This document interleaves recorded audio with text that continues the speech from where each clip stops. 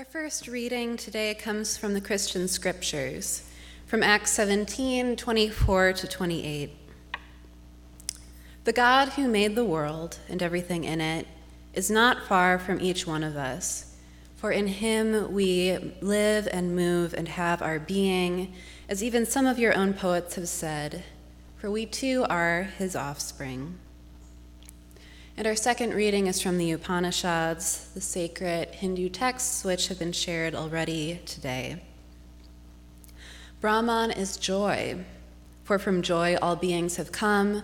By joy they all live, and unto joy they all return. Again, I want to express my gratitude for the opportunity to be before you this morning in this beautiful, prayerful, loving space with all of your joys and concerns. My name is Melody Moberg, and I am Director of Religious Education at University Unitarian Church, and I'm also a seminary student. I attend Seattle University's School for Theology and Ministry, and being there part-time, I'm in year 2 of probably 1,000. 6.5 years ago, I moved to Seattle and I began working in religious education. I was 23, and this was my first real job. It was also my first year paying rent and discovering how to find my way as a young adult. During my first year at University Unitarian Church, I found a gathering of women that grounded me, bringing me the community that I had left behind. This gathering, entitled the Intergenerational Women's Group, included women and girls of all ages, from teens to folks in their 80s. We followed a format based on the work of educator Parker Palmer. Palmer is a Quaker, and out of the theological richness of his tradition, which values silence, he popularized a method of attentive listening and attentive speaking. In the group, we shared stories around a central theme, and most importantly, listened to each other. Really listened. No crosstalk, no giving advice, no mm-hms, no. And if you've done this before, it's quite challenging. It was powerful to witness these stories. Stories of going within, stories of changing course, stories of embodiment, of saying yes, stories of saying no. And it was equally powerful for me to hear myself say my own story. Hearing ourselves and listening is a spiritual practice. It's powerful discernment. Listening to our own stories can bring us into alignment with our deepest selves. Parker Palmer addresses this extensively in his book, Let Your Life Speak. In it, he writes, "Before you tell your life what you intend to do with it, listen for what it intends to do with you. Before you tell your life what truths and values you have decided to live up to, let your life tell you what truths you embody, what values you represent." When we listen for our life to speak, we aren't looking for what we should be hearing. We aren't worried about what others expect of us or what we think is true of us. Letting our lives speak opens us to what moves us in mind, body, and spirit, regardless of whether it makes rational sense. The biggest takeaway I got from the Intergenerational Women's Group is that the spiritual quest is never over. It doesn't, as I thought at the time, end at 25 or 30, 40, 90. It doesn't end with a job or seminary or ordination, children, marriage, pilgrimage. It doesn't end with rock bottom or with encountering death. The spiritual quest doesn't even end with realization. There's always room to grow and change. There's always room for community.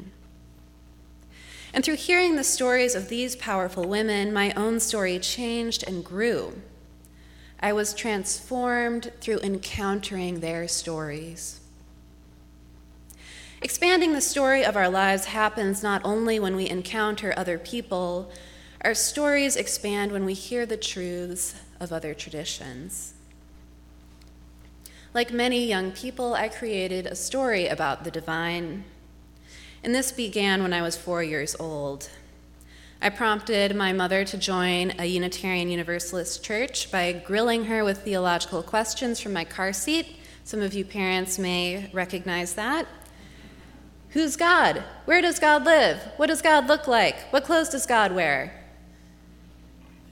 So our UU faith draws upon 6 rich sources of inspiration, including Judeo-Christian stories from world religion, science and reason, and the lived example of prophetic leaders.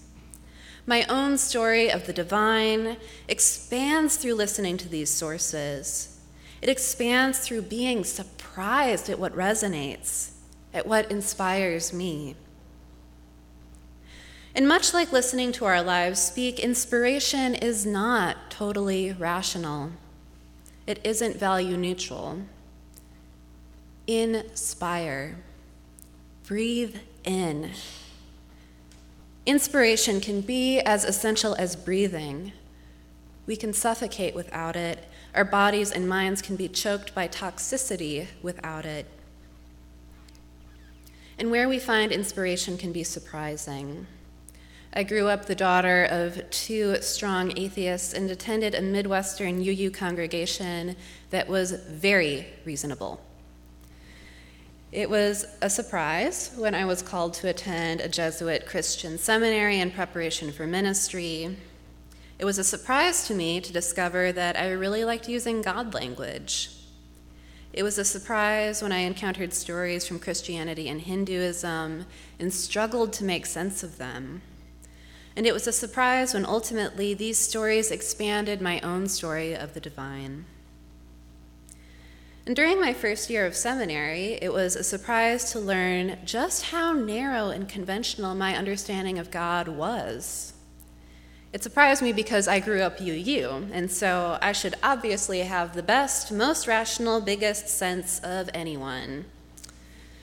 And despite my best intentions, intellectually holding that God, spirit of life, the power of the universe, if she exists, is greater than all of our categories, myths, words, or concepts of gender, I was surprised to realize that that narrow God as an old man in the sky idea was firmly lodged in my subconscious. The walls around my idea of God were thick and pressed in. The walls of this box were suffocating. And in Christianity and Hinduism, I found 4 stories about God that expanded the walls of this box. I'm not a Hindu and I am not a Christian. My interpretations of these rich traditions are a few subjective facets of very complex wholes. The stories perplex me, which is part of their power. And as such, I probably don't have the facts all right. Think of this as humble notes from the diary of my life, a collage of meaning-making. The first story about God is that God is paradoxical. The divine is way bigger than human logic. Unitarianism emerged historically as a reaction against the Trinity, the ancient Christian formulation that God is 3 persons in one, the Father, Son, and Holy Spirit. They are distinct and yet the same. The Nicene Creed, which so many Christian churches affirm, uses very complicated language to create distinctions and parameters around this idea of 1 in 3 and 3 in 1.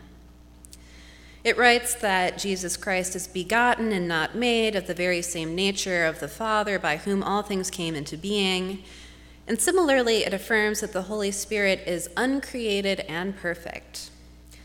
As a UU seminary student, these distinctions are some of the hardest puzzles for me to wrap my mind around. And part of that is because making the puzzle work is less pressing for me because my theology doesn't rest on it making sense. But surprisingly, I was able to get a sense of what the Christian Trinity was all about a little more when I held it up to the foil of Hinduism. Hinduism is really a catch-all name that colonizers gave to all of the religions in the Indus Valley of what is now India. There are broad generalizations that can be made about the religion, but it's ultimately a diversity of beliefs, each slightly different in each village. In contrast to Christianity, which holds strongly to monotheism and Trinitarianism, there are 330 million deities in the Hindu pantheon. And yet, many of these deities are avatars or manifestations of each other. These 330 million deities are simultaneously, three deities which are simultaneously one. They are distinct and yet unified. This is a real puzzle, and it emerges from a very different thought system than we encounter in the West. Aristotelian logic, which was created in Greece in the 4th century BCE, had a huge impact on the development of philosophy and theology in the West, and it continued to hold a lot of influence through at least the 19th century. And in contrast, Indian philosophical systems didn't grow from this point, and they require that things don't have to be one thing or the other. What if the divine isn't just one thing? What if it isn't just three things? What if it isn't just 330 million things? God is, according to the mystics, ineffable. In the Upanishads, Hindu writings about the divine tacked at the end of ancient scriptures called the Vedas, some writers describe God through only negatives. And this is to affirm that no one word can describe something so vast and mysterious as the divine. They describe the divine as neti neti, not this, not this. Through freeing ourselves from the limitations of language and descriptors, opening to the gifts of paradox, we are more fully able to recognize the mystery that is behind the divine. The second story about God, which surprised me in Christianity and Hinduism, is that God is both near and far. For Hindus, the word for the vast infinity of consciousness undergirding all that is Brahman. And the word for the innermost self is called Atman. The word namaste, which typically closes yoga practice, means the divine in me bows to the divine in you, and that speaks to Atman. The ultimate is both near in Atman and far in Brahman. And complicatedly, Brahman and Atman are not gods or even attributes of God. They're not beings so much as being. In Hinduism, ultimate liberation is referred to as moksha, and this is the realization that everything in our sensual, phenomenal, beautiful world is Brahman, including Atman, our innermost selves. We are the same as infinite consciousness. Realizing our unity with the divine leads to union with the divine. In the Bhagavad Gita, it is written, "The offering is Brahman, the oblation is Brahman. Offered by Brahman into the fire of Brahman, Brahman will be attained by him who always sees Brahman in action." And similarly, in the Upanishads, we hear this message.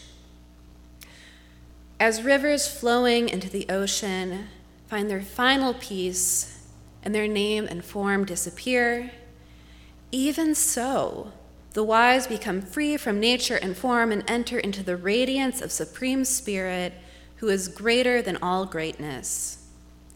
In truth, who knows God becomes God. End quote. This realization is achieved through a number of means, through meditation and, in a very popular school of thought, cultivating non-dual thinking. This means training the mind to view things holistically rather than sorting things into this or that. For Christians, God is both near and far through immanence and transcendence. It's important for Christians to see that God is big and huge and beyond all of our categories. And this transcendence is usually seen through the lens of God the Father, the creator of the cosmos, so to speak, the ultimately unknowable. And simultaneously, Christians see God in the midst of lived reality as Jesus Christ. In the first millennium, Christians spent a lot of time articulating how Christ is both fully divine and fully human. For Christians, God, as Christ, suffered just like we do, and consequently, they believe that God is really with us, really feels our pain, knows what it's like to suffer, to be an infant, to be thirsty, to be loved. The third story about God, which opened my own understanding, is about having a personal relationship with the divine. There's a trinity in Hinduism of three primary gods: Brahma, the creator; Vishnu, the preserver of all things; and Shiva, the destroyer of worlds. And even though Brahma, the creator, looks a lot like God the Father from the Christian tradition, nobody really cares and nobody really worships him. And that's because Brahma's work is done. He's too distant to be of real interest to devotees, even though he may seem the most godlike from the Christian perspective. Instead, the complicated figures of Vishnu and Shiva are worshipped, in part because their characteristics seem achingly human. We have Vishnu, who becomes the beloved sensual Krishna, and Shiva, who is known for sensuality as well as asceticism and deep meditation.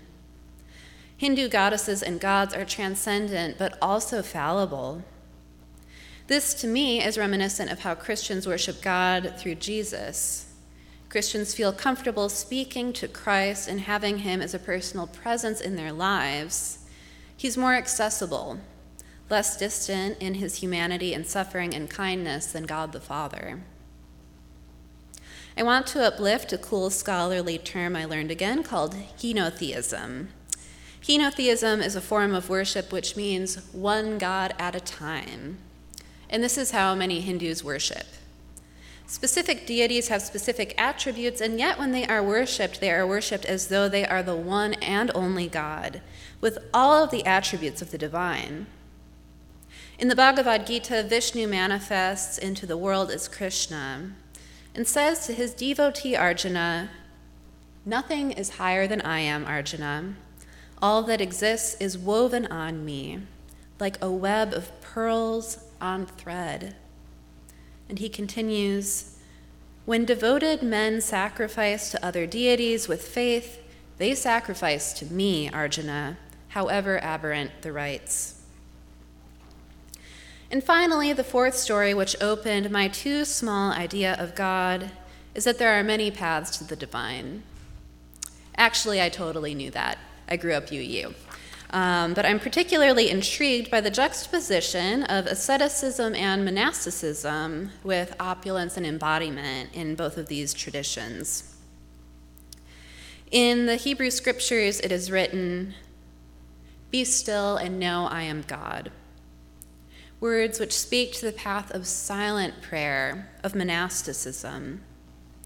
And yet God is also found in the world. In the Gospel of Matthew, Jesus reportedly says, "Where 2 or 3 are gathered in my name, I am there among them." God is found through community and activism, as well as silence, silent contemplation. There are many ways of worshiping in Hinduism, and these are typically very different than historical Unitarianism. In Hinduism, worship is an embodied practice. While we as UUs mistrust the idea of idols, Hindus practice darshan, which is a practice of gazing upon images of the divine, statues, artwork.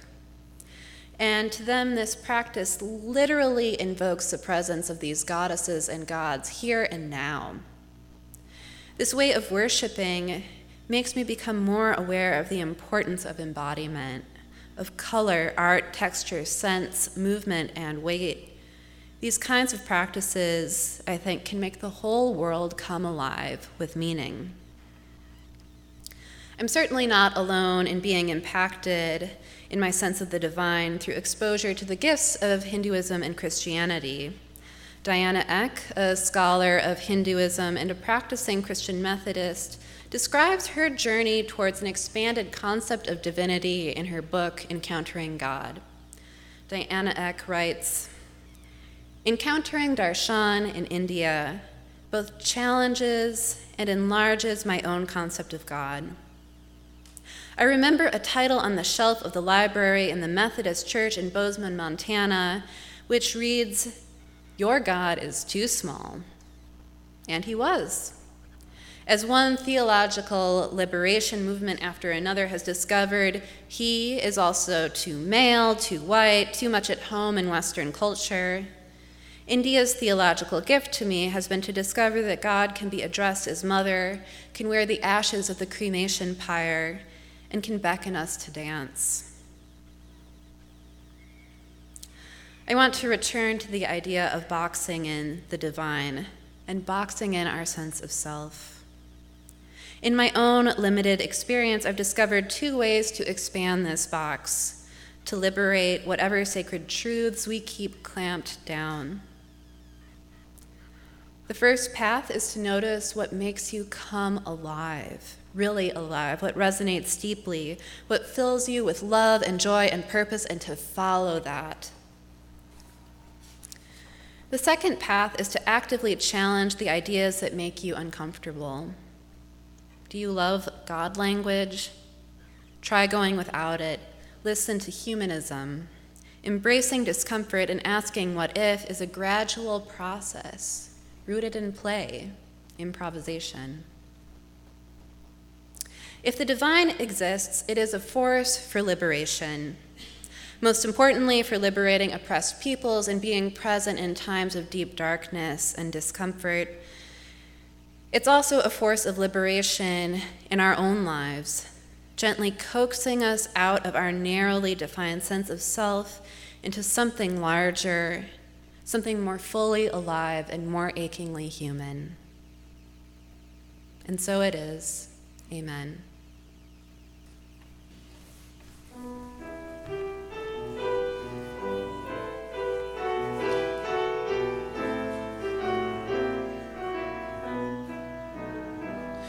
For each child that's born, a morning star rises and sings to the universe who we are. For each child that's born, a morning star rises and sings.